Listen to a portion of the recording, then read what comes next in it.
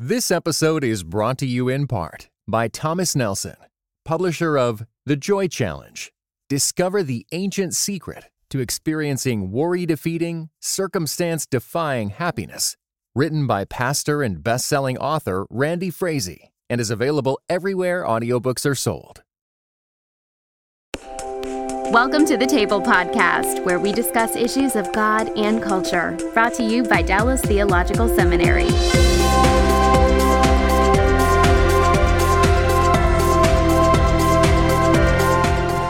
Welcome to the table. We discuss issues of God and culture. I'm Darrell Bach, Executive Director for Cultural Engagement at the Hendrick Center at Dallas Theological Seminary, and we are continuing our discussion on gender dysphoria and understanding and ministering to people who are of mixed gender background, and my guests are Tim Yoder, who is Associate Professor of Systematic Theology here at Dallas Seminary and teaches our course on ethics, and Gary Barnes, who is Professor of Counseling here at Dallas Seminary, has his own family practice as well. And this is really part two. The earlier portion, we examined kind of the perspective from someone who walks into a situation and meets someone who comes out of this background and just how to minister to them. Today, we're going to focus on the person, him or herself, in terms of what they are going through and how to understand the experience and the tensions of that experience. And I want to begin, Tim, with you, and that is to ask, before we talk about a specific issue, it's probably worth it to take a step back and frame and ask, what is it that's asked of Christians in general as they're interacting with people, particularly in a situation where the initial sense might be there's something different going on here. This person is coming from a very different place than I am. Okay. Well, very good. I think the contribution of Christianity to ethics and to personal interaction, as you talk about, can really be summed up in a single word, and it's love. And that might seem like a cliche or something that's actually sort of simple, but it's really rather profound. In ethics broadly, most of the great ethicists focus on things like law or duty, or maybe virtue, or pleasure in the case of utilitarians, and those all have their place and are interesting. But one of the things that I've observed that's interesting about the Christian perspective is that Christian ethics brings the idea of love into the picture.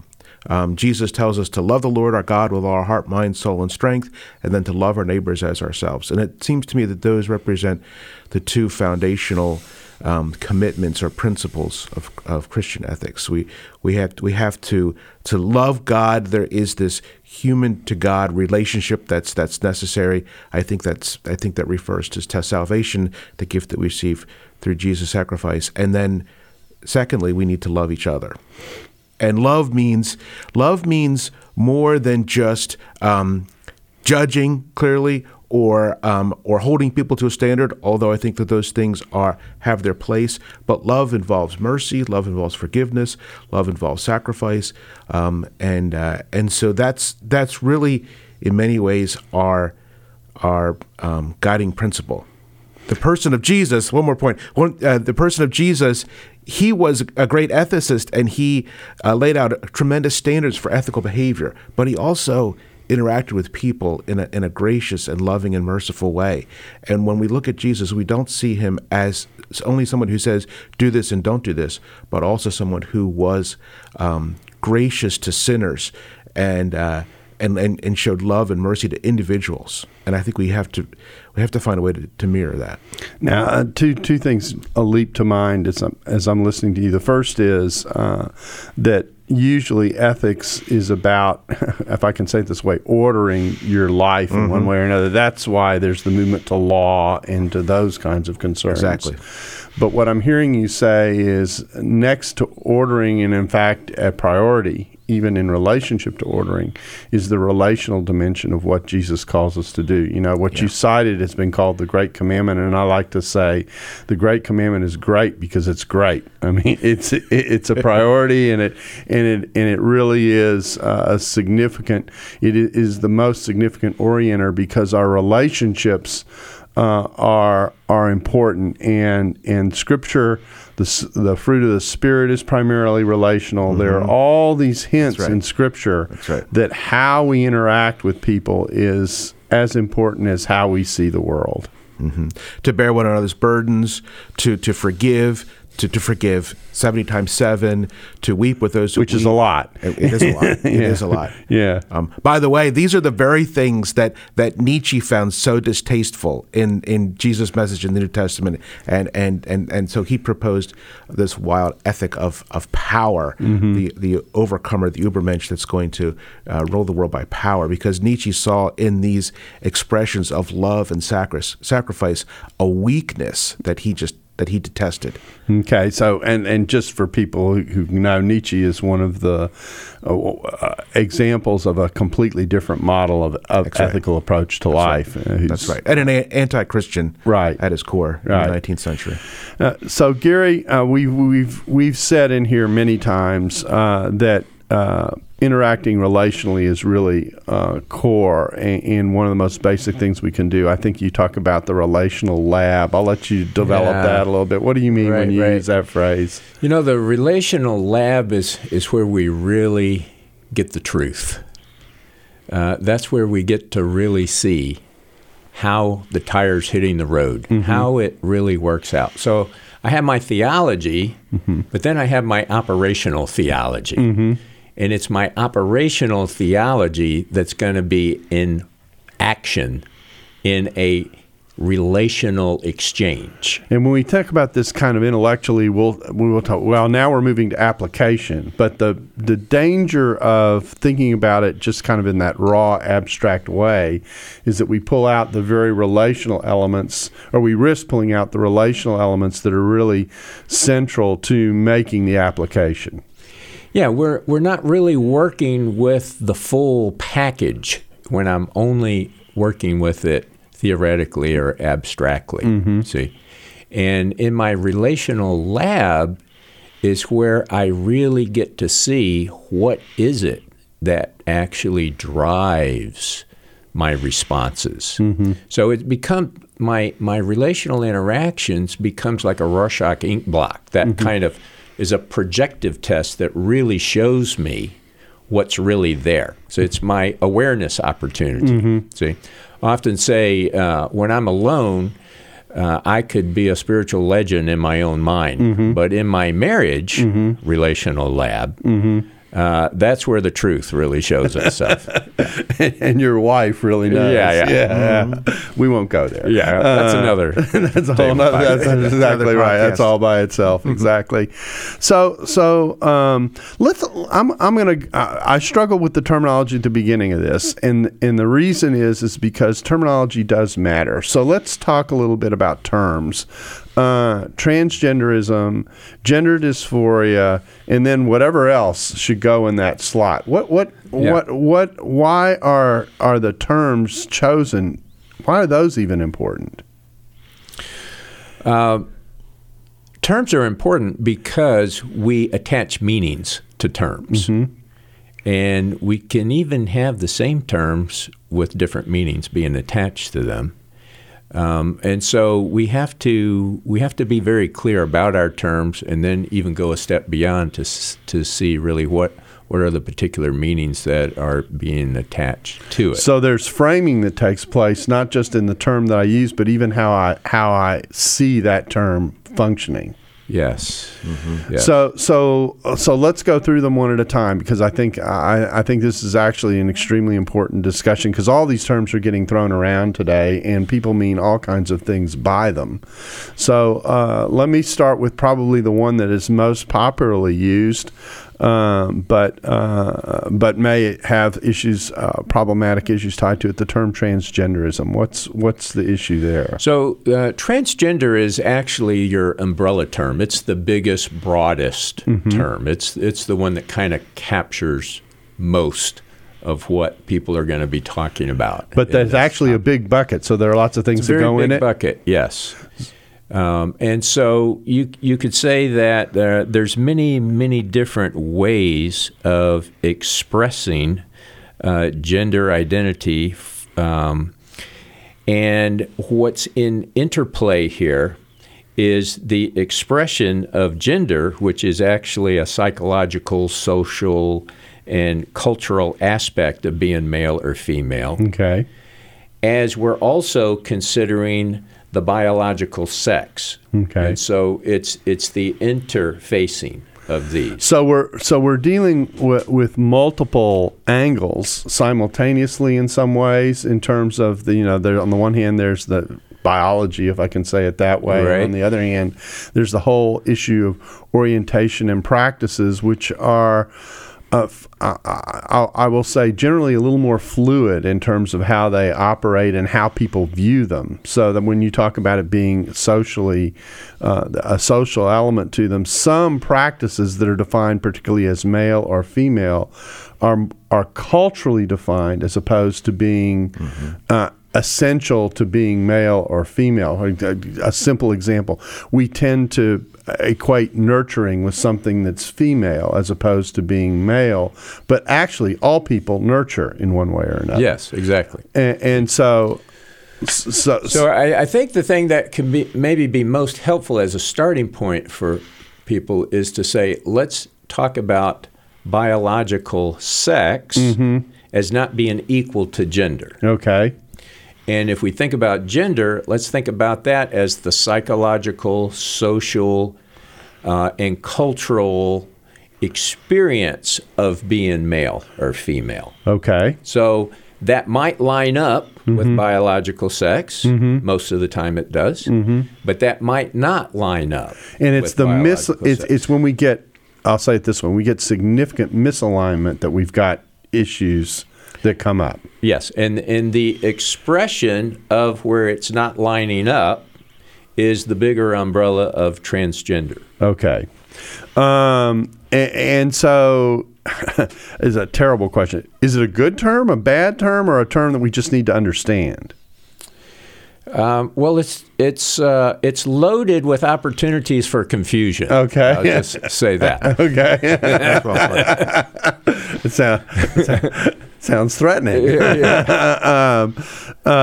Okay, so and yet it is probably the most popular term in discussing this area. Yes. But the problem is that it actually, rather than being helpful, can actually fog the discussion in one way or another. Is that the point? Depending on the meanings people are attaching to all the terms. All right. Yeah. I mean, I think it's intended to be a relatively neutral descriptive term, but because it's such a challenging and difficult issue, people hear it and interpret it. They bring their own connotations and ideas to it, and therefore it becomes loaded in the way you're talking about. And so maybe it's not quite as descriptive as it could be because people attach meaning. Nor is it as neutral as it appears to be. Exactly. Yeah. That's the bigger problem. Okay. Yeah. So let me come back to another point that you were making, which is to distinguish between biological condition. I'm working to find words here that are neutral.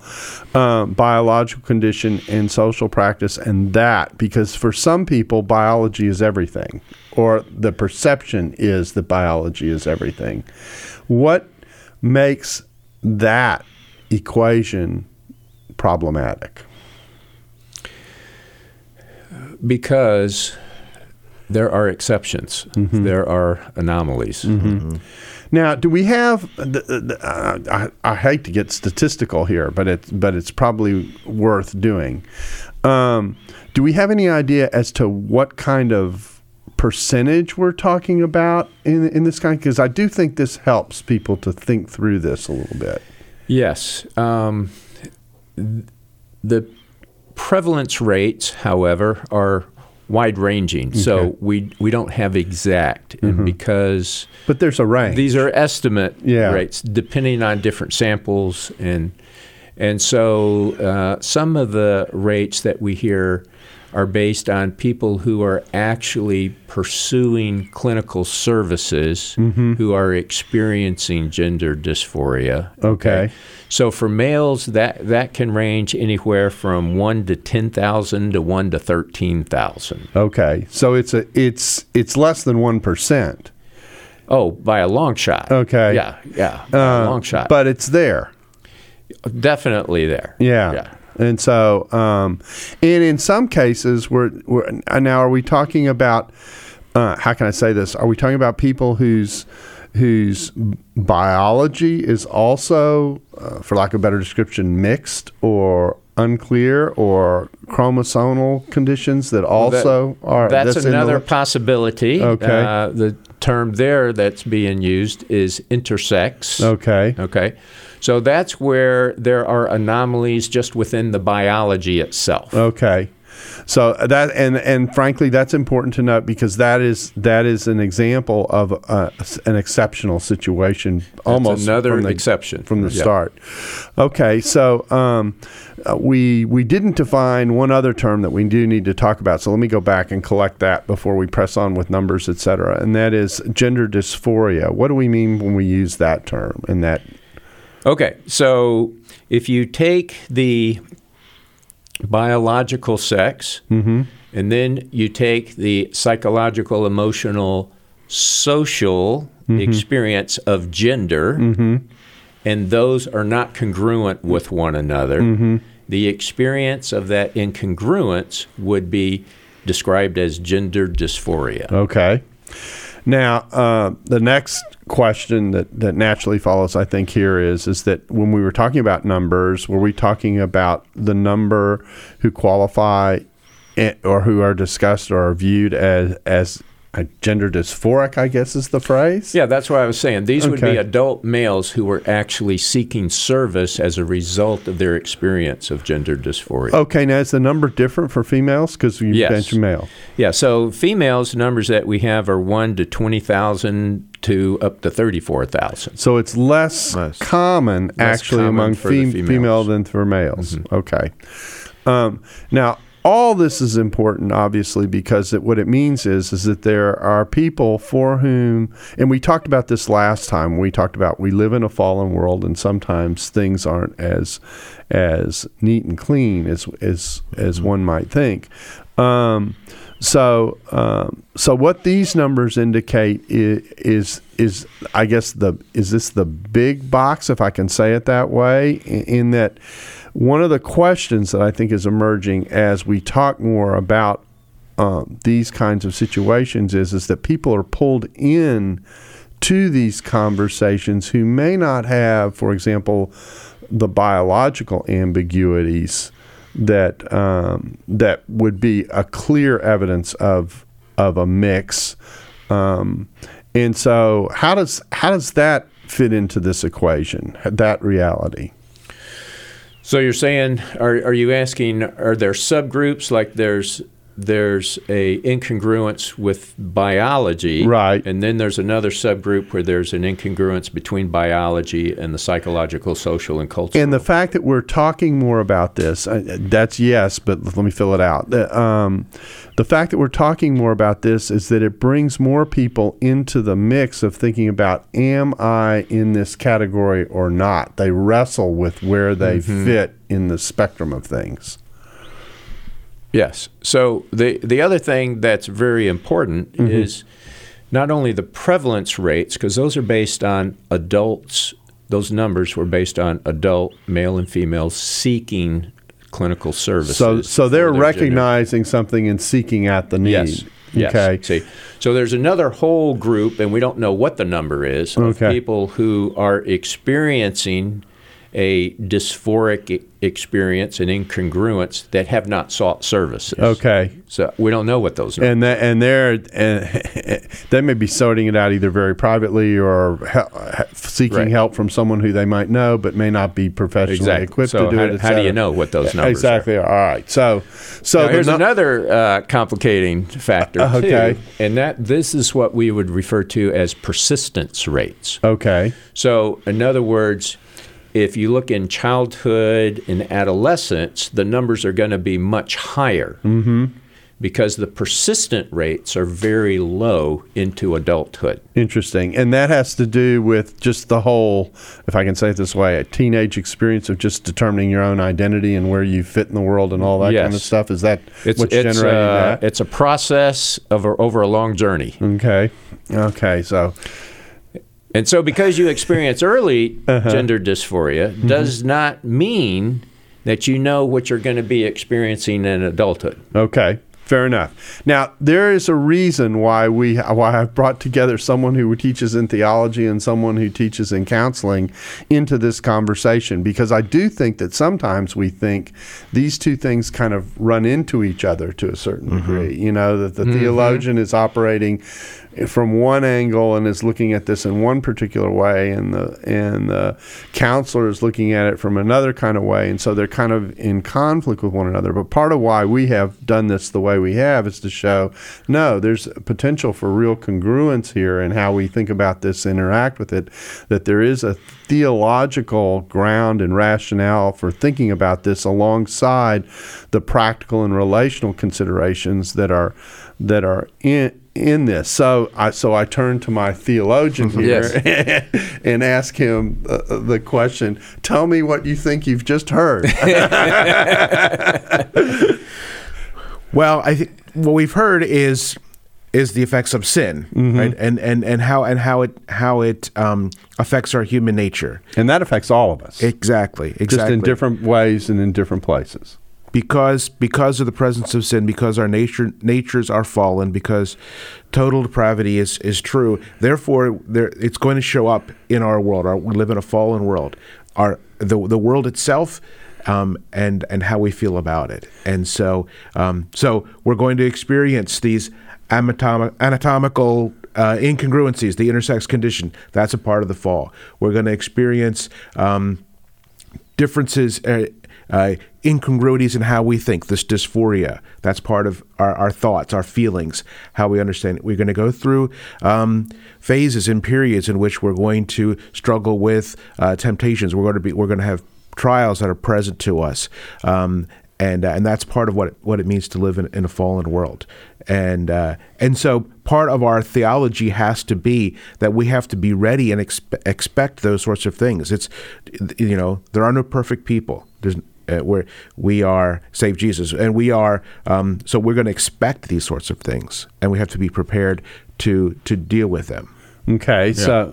So sounds rather challenging. Well, it is, and so let's think about. So we've got this group. It's not a large group, but it's a real group. Very real. Yeah. Very real. So let's talk about... Not so large as the media might lead us to believe it is, but nevertheless, very real. Okay. And of course, now let's deal with the way in which society in general can contribute to the disconnect, if I can say it that way. Very good. Let's go there. Yeah. So what I'd like to go back to what you were saying earlier, Daryl, about bringing a theologian and a psychologist together at the table. And the reason that I'm so excited about us being able to do that is because of the unity of truth concept. Right. All truth is God's truth. Right. Exactly. Now, that being said, I really want to agree with Tim that we are living in a broken, fallen world as broken people. And so there's good theologians and bad theologians, and good counselors and bad counselors. Okay. And good men and good women. Right. And bad men and bad women. But there's really good and bad in all of us. Right. That's right. There's not like those are the good guys and these are the bad guys. And we need to also be careful that we don't I can say it this way, declassify sin in such a way that there are these sins over here that are really a problem and these other sins over here that we don't need to think very much about. Right. But when it comes down to when we're talking about the topic of the day, what we don't want to jump to the conclusion of is that every problem is a result of a personal sin choice. Right. Exactly. Just like if I have a heart arrhythmia, that's a problem. Right. But that's not necessarily a result of a personal sin choice. You didn't choose to have arrhythmia. In my particular case, I would say no. I mean, I wouldn't say there's somebody who couldn't figure out a way to choose that by their lifestyle. Right. But what we're wanting to say is you don't want to make the conclusion in every case that this is about a personal sin choice. Right. So, and part of the reason for being sensitive about that is because, and we alluded to this, but I don't think we brought it out explicitly, and that is one of the things that we're after in actually talking about this in this way is before you can engage well and even make an assessment about how you're interacting with people, you've got to kind of understand exactly what it is that you are dealing with. And the way, and this brings us back to the societal question, the way in which society tends to handle this area doesn't always necessarily lead to understanding about what is actually going on, particularly for the person who finds themselves in this condition. And I would say not only is that true, but also an overall average organized church response can also be misguided and misdirected. Because the way in which the society at large sees things, or even the way some people talk about this theologically, may not actually line up with everything that we know, both on the theological and on the counseling side. Right. Just because we have a conflict of truth claims doesn't mean the theological truth claim always wins automatically. Right. And in fact, oftentimes you have to work towards the theological truth claim as opposed to simply assuming ideally it's just going to drop into place. Right. Okay. So let's go there. This is I feel like I'm in a dentist chair. You know? We're slowly working our way in the root canal. But anyway, but it's actually pretty important to go through this a step at a time and to think through it almost a level at a time. You say that there are lenses through which we should look at this, and that they help us to get oriented. Let's talk a little bit about what those are. Yes. Again, Mark Yarhouse is, I think, one of our leading contributors to help our understanding with gender identity as well as sexual identity. And he's written a book on gender dysphoria. Yes. He's written many books. Yeah. If you're just going to read one book on this topic, that would be the first I would recommend that you go to. In that particular book, he does identify the three lenses that we don't tend to look through all three lenses. We tend to be one lens oriented. people. Yes, right. And so the first lens that he identifies is the more traditional church lens, and that could be referred to as the integrity lens. And so the very importance of that from a theological perspective, and we can have more conversation about this, is it's really identifying the theological significance of the binary model of male and female. Okay, so and by the binary model of male and female, that lens often is almost exclusively seen that biology matches gender. Is that part of what comes with that? Yes, that there is such a thing as maleness, where everything's congruent, and there is such a thing as femaleness, where everything's congruent. And that's very important, especially as you consider being created in the image of God as male and as female. This episode is brought to you by the Truce Podcast. I'm sure you've been there. You're at an event, a dinner, a small group, and someone says something like, "If you're a Christian, you have to vote Republican." That raises an interesting question. how did evangelicals like me get to the place where we just assumed we'd all vote one way? This season on the Truce Podcast, we're diving deep into the complexity of the 1970s and 80s to understand how evangelicals tied themselves to the Republican Party. It's a story that involves murder, corruption, redemption, and our need to be heard. I'll be talking with celebrated historians like Rick Perlstein, Pulitzer Prize winners Frances Fitzgerald and Jesse Eisinger, and some of the best guests I've ever had. Truce is the show that uses journalistic tools to look inside the Christian church. We press pause on the culture wars in order to explore how we got here and how we can do better. Subscribe to Truce anywhere you get podcasts or listen at trucepodcast.com. And I take it that the tension in that is that really, rather than thinking about two clean boxes, I'm trying to use visual imagery, what we really are dealing with is a kind of a spectrum of things. And once you put the social, cultural things as a layer on top of whatever the raw biology is, you actually don't have two boxes anymore.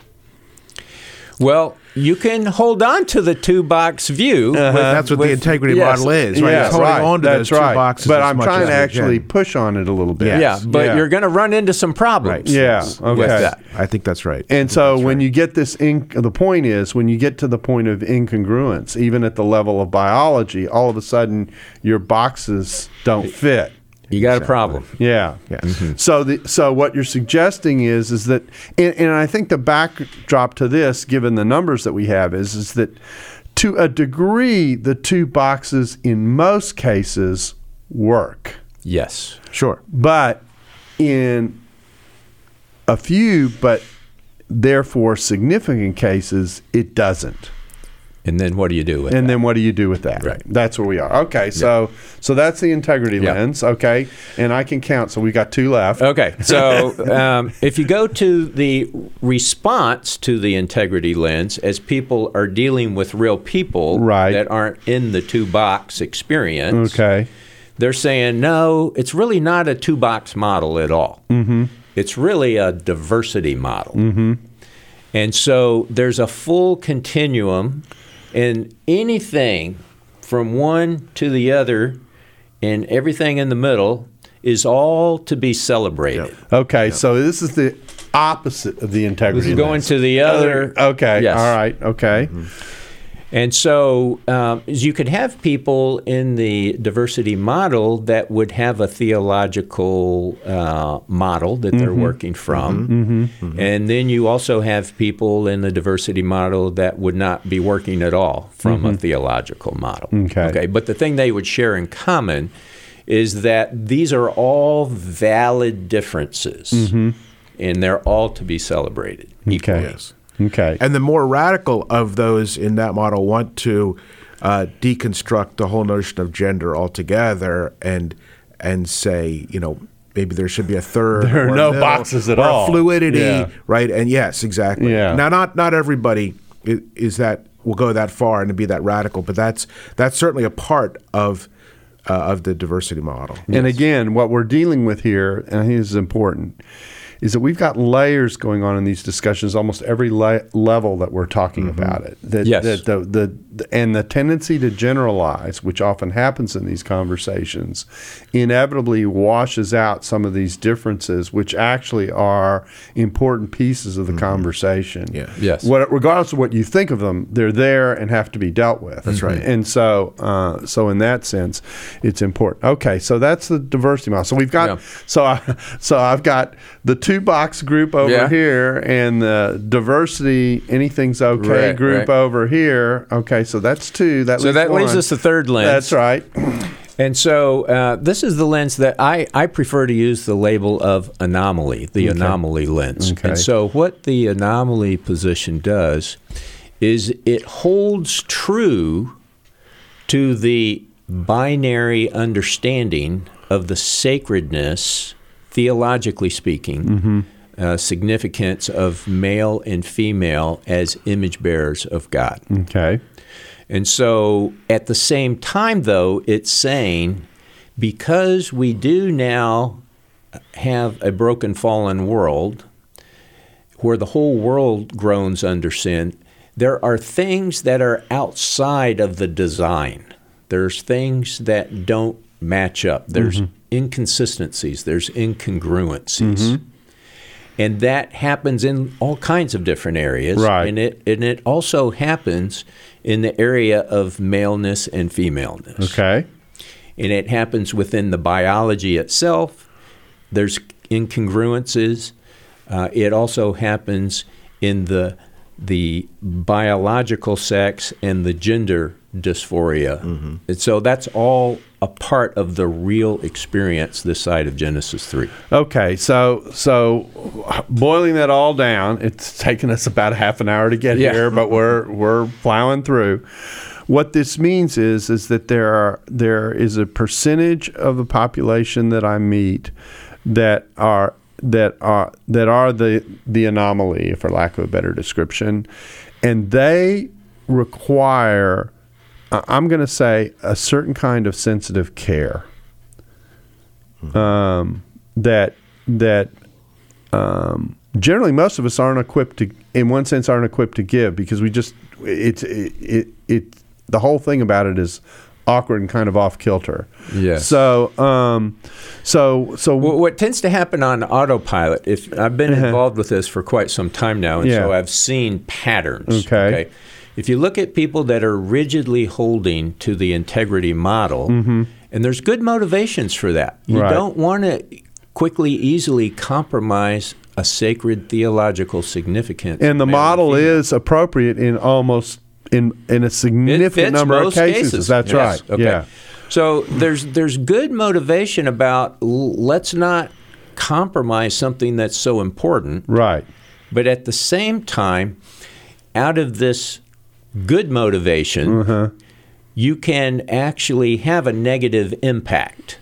Okay, and let me frame this. You framed it one way. Let me frame it another way. I actually think that part of what's going on in the hard defense of the integrity model is they are reacting in part not to the person who may be in front of them, but to the alternative diversity model, which they absolutely reject. And that's the real life person is caught in the crosshairs. Exactly right. Exactly right. That's my point. So, which means that if I can say it this way, the ideological, theological, social debate is one dimension of this question, but the person who's caught in that turmoil, is another another area, and it's relationally demanding to balance what you're doing over here in the public square with how you're interacting with the person who's caught in this situation. Exactly. And so what you end up with, if you look at emerging patterns,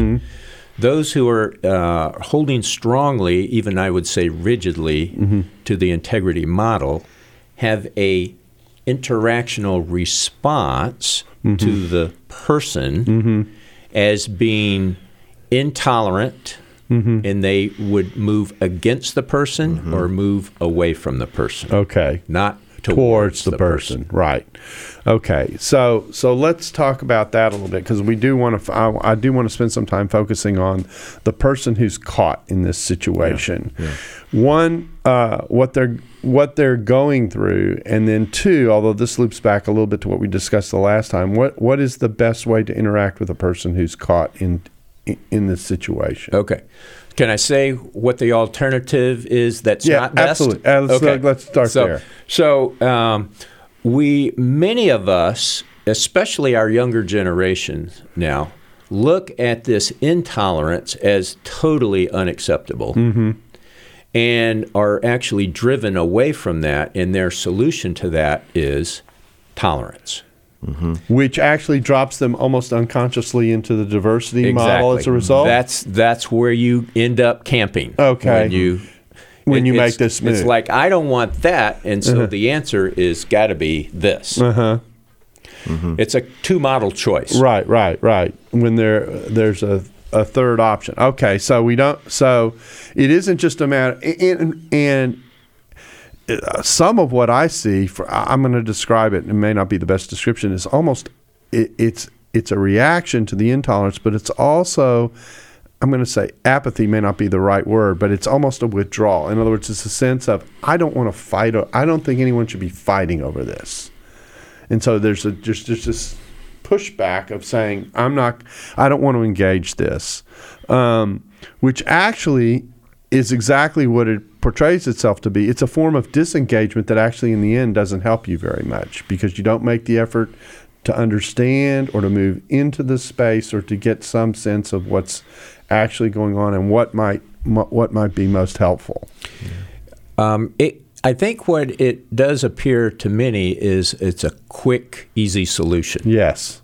But they're not really dealing with everything that they need to deal with in that. Yeah, and that's why I'm characterizing it as a kind of apathy, because it's a hesitation to risk stepping into understanding and working on and working through what it may actually take to actually be helpful in the situation. Right. Okay, so there's an interesting thing I can say about tolerance, intolerance. So intolerance, of course, leads to hatred and judgment, and sometimes, in some cases, retribution. The persecution. But tolerance is the idea that we should just allow people to be whatever they are, to celebrate all the differences. Tolerance is actually always an incomplete perspective, because we never really can reach the place where we completely tolerate everything. There's always got to be limits to tolerance. You think about it, there are things that we will never tolerate. We shouldn't, right? Torturing babies, right? Or or genocide, or child abuse, or serial rape, or other. We can make a list of really horrific things that should never be tolerated. So if we're going to say that tolerance is our framework, we have to recognize that tolerance is always limited, and therefore it's not really, in a sense, strong enough to hold how we should really think about the world. That's why we go back to the idea of love. It's not a complete working model. Exactly. Yeah. That's why something like love and mercy and forgiveness is it's a thicker idea that we can build a perspective around, a relational. And the love doesn't float out there kind of contextualist, because behind it there is an order, and at least thinking about this Christianly, there's an order and there is a design that generally does work to which you're moving towards. One of the things that tolerance does is it's such a laissez-faire attitude towards life that it allows the brokenness to continue as brokenness without being examined. Right. Yes. Exactly. And that's a problem as well. Yes. Okay. So we said what you shouldn't do. So I just want to stick on the problems with the tolerance model for a little bit longer here. So if you really think through the model, as Tim was helping us do right there, it's not only an incomplete working model, it's an inconsistent model. See, because really tolerance is a sneaky intolerant position. Right. And so the tolerance says there's no room for truth. There's no absolute truth. Right. But then that becomes their absolute truth. Right. Exactly. See? And so it's an inconsistent model. Right. So the only thing it can't tolerate are those that hold to the standards, which could look like a kind of intolerance. And so you're right. So it's another reason why it's incomplete. And so in the three lens model, the reason that the diversity model is also not working is because it doesn't allow for the significant theological truth of male and female. That's right. And it doesn't recognize how anomaly is something that just is not just some, I mean, it's there, but it needs to be worked through as opposed to simply recognized. Yeah, it's a wrong solution to the exceptions. Right. Yeah. So, and actually we see this because we see in certain conversations that come into this area, this is another point about inconsistency. Well, we ought to celebrate the whole variety of what's there, but if you step in the midst of that variety and say, well, I'm not sure, there's something we ought to think about here, all of a sudden you're shoved off to the side and marginalized. So it's no longer tolerated. Yeah. That's excluded. That's exactly right. Yeah. So that's the inconsistency. Okay. So finally, we get to the person themselves, and one, what are they going through? Because they experience all this turmoil, not only internally, but they also experience the turmoil that's going on around them about who they are. Exactly. Which has got to be tremendously challenging to go through. Real. It's very real. And it's not adequately going to be addressed with either the integrity model or the diversity model. Okay. See? And so, walking into the anomaly space, what do you recommend then? So what the anomaly lens allows us to do is to be gospel people. Mm-hmm. So we can hold firmly to theological truths, but also understand that there are exceptions in a broken, fallen world. And because of being gospel people, we are changed by Christ, who is full of grace and truth, which compels us to respond out of grace and truth, not one without the other, which frees us up to move towards someone who's different, who doesn't fit the model, who doesn't support the integrity model, who is in deep pain and hurt and struggle. We can move towards that. See, this is the motivating factor here is the compelling love of Christ that enables us and empowers us to be able to do that. And so I take it that part of what that involves is actually making the effort to move towards someone and get to know and understand their struggle, how they're seeing the world, the things that they're up against, that kind of thing, and then begin to ask the questions. What does loving someone in this situation mean as you work through that? And so there aren't going to be always, for lack of a better description, cookie cutter answers to how they're going to be dealt with. Yeah. Yes, very much so. I think there's a theological distinction that really helps, a theological and ethical distinction that helps us here, and that is that between a test or a trial and an actual sinful activity. Right? This comes out of the book of Job and really throughout the scriptures. But because we live in a fallen world, right? We find ourselves in situations which are a trial, like Job's. Right? The things that happened to Job were not because of his own sin. In fact, the first couple chapters of Job go out of the way to talk about how righteous a man he was. I think it mentions it 3 or 4 times in chapters 1 and 2. Those things were not because he sinned, but they were a trial that he. And then how would he respond in that trial?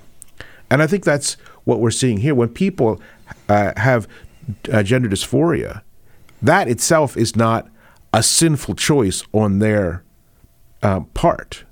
It's a trial that they undergo. Now, how are they going to deal with that? There are sinful choices they could make because they're in that trial, and there are righteous choices they can make when they're in that trial. But the situation itself is a part of our fallen world, but it's not a sin choice itself. And we see that in all kinds of situations. When we suffer physical disabilities, blindness or deafness or a handicap, how are we going to act because of that? Or we could become bitter and get drunk and lash out. Those would be sinful responses. Or we can bear up under it and develop maturity and character, and that would be a more appropriate response. And so the condition itself is a trial. How we respond to it is really how we should be evaluated from an ethical perspective. Now, we're almost running out of time, so I almost hate to bring up this question, but I think we've got to pursue it. And that is one of the things that I think is happening as a part of this conversation is you have people who I'm going to make a distinction here, and we can play with whether the distinction's valid or not. People who are legitimately in the anomaly category. And then there are people who are drawn to the anomaly. if I can make that distinction. Okay, they're not there, but they're drawn towards it, which means that even this conversation has layers attached to it. It does. And so we haven't even talked about the whole teenage level of this, which is sometimes what you have is a person caught in trying to figure out where they are. Exactly. And they may be in one category or they may be in the other. And that actually makes all the difference in the world, doesn't it? Yep. It's a big process. So, it's like I said, it's a terrible question to ask towards the end. We're probably going to go over a little bit, but let's pursue that a little bit. So I've got a teenager who walks into the room and says or announces or intimates whatever level of disclosure we're going to talk about, that this may be where they are. What do you do? This is happening day after day with parents and youth pastors, and so they're finding themselves saying, what do I do? Exactly. Yeah. So? Okay. So we mentioned in our first session kind of the 4-point thing of you can release your rigid hold onto the integrity model and still hold to the sacredness of male and female. Okay, so you don't have to feel like you're compromising those theological important truths by making room for exceptions. So that's a really important first step right there, that just free yourself up. Okay. So the assumption, and what I think the application of that is, I'm going to try and translate this a little bit, is that we may have people who are genuinely in the anomaly. We may have people who may not be genuinely in the anomaly, but you don't help yourself by denying the anomaly at the start. Exactly. Okay. See, if you're holding rigidly to the integrity model, what you're going to do is everything's going to be invested in preventing anybody from leaving the integrity model. Right. So you're going to force people into, you've got to be this or you've got to be that. See? And that's only going to make everything worse. Particularly for the person who's legitimately for both. Well, it puts pressure on both of them, but the pressure might be particularly intense for the person who's really there. You're not going to get your best outcome with a control strategy. Okay. And that's what this is going to lead to. Good. Okay. So I'm confronted with this, and I'm sorry. And so the first thing I do is I recognize, all right, there's the possibility this might be the anomaly. This might be the anomaly. That's step one. One possibility. Okay. So where do you go from there? So you don't panic. With that. Okay. I don't panic because, number one, I'm not having to compromise on important theological truths for myself, and I'm also not panicking because there's no way of knowing where this is going to go. Right. Okay. But the other reason I don't panic, and the other reason that I do my next 3 points is the point number 2 was these are our people, not those people. Right. Okay. And point number 3 is I'm going to journey with. We're in the journey. We don't even know how the journey is going to end up in terms of maleness, femaleness. But what we do know is, regardless of anything, we can make the focus about journeying in our identity in Christ. Okay. And then the 4th point is I'm in that same journey too. So you're going to help me in my journey, in my identity with Christ, because I got something new. I got to figure out how all this works. So all of this is really important. And so we're not going to panic. We're not going to hold rigidly to this. But what we're going to do is be in process with one another in this. Okay. Let me try and go one step further. We're just going to keep going because we need to play this out. Bad, because I'm going to generalize. So you might, in the midst of the journey, discover there really is an anomaly. This is an anomalous situation. That's going to create one set of responses. Right. In the midst of the journey, you might actually determine that no, there's not really an anomaly. There's just been some, for lack of a better description, confusion in terms of what's going on. That's going to produce another set of responses. Walk me down those two roads. Okay. So what you don't want to do the rigid integrity model. Right. But your answer to that is not the diversity model. Okay. And so what treatments tend to flow from the diversity model is the minute a child or an adolescent is showing signs of being the exception, you make the conclusion they are the exception. that your destination is determined. Right, right. And therefore, we need to facilitate, not prevent. And so what we're going to do is help in your social transitions. And so we're going to actually, we're going to do things like promote the cross-dressing.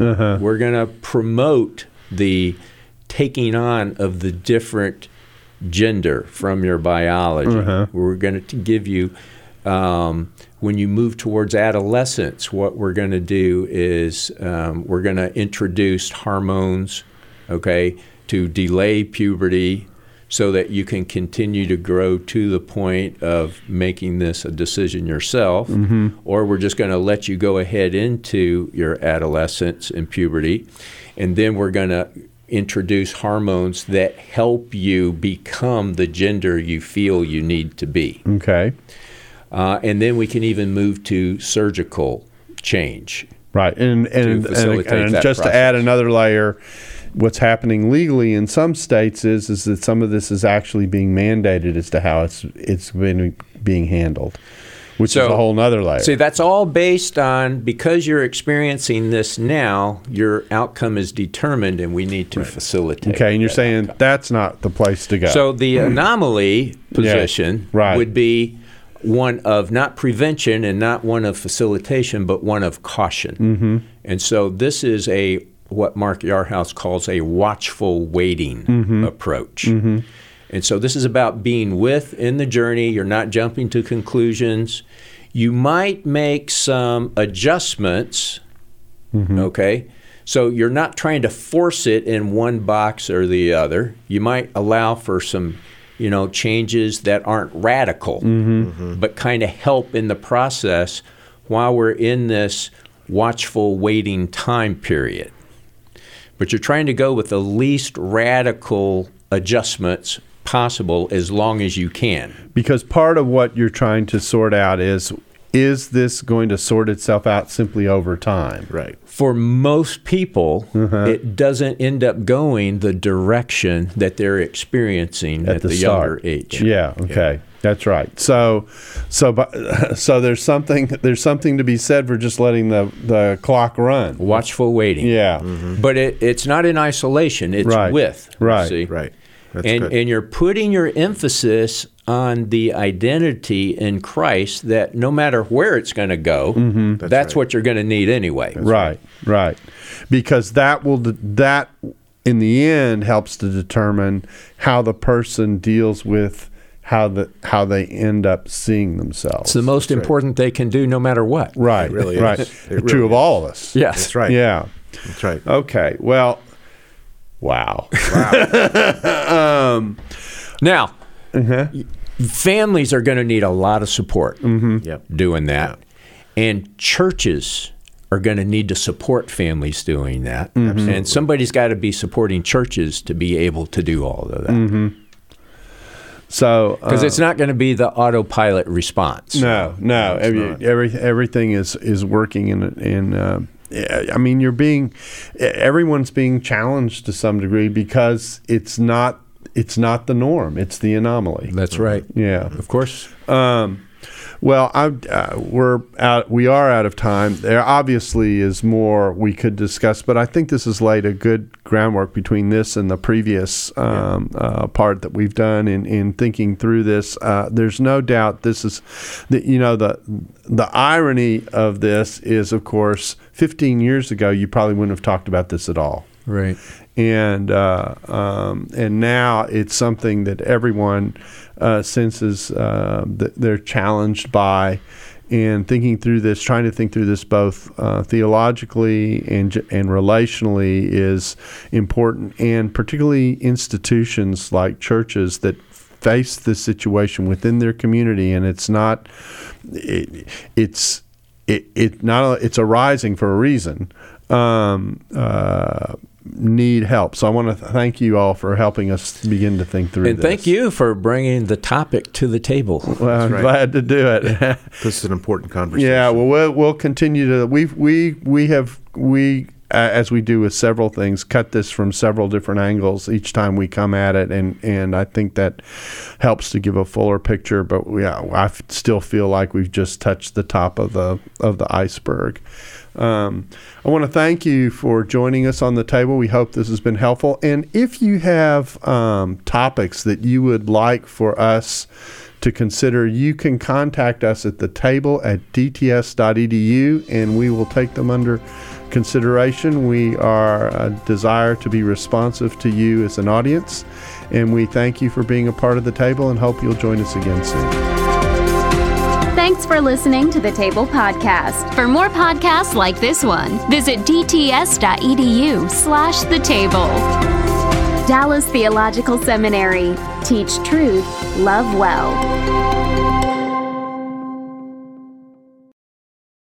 This episode was brought to you in part by the Areopagus Podcast, two clergy of different traditions, Father Andrew Stephen Damick and Michael Landsman, discuss encounters of historic Christianity with other religious traditions.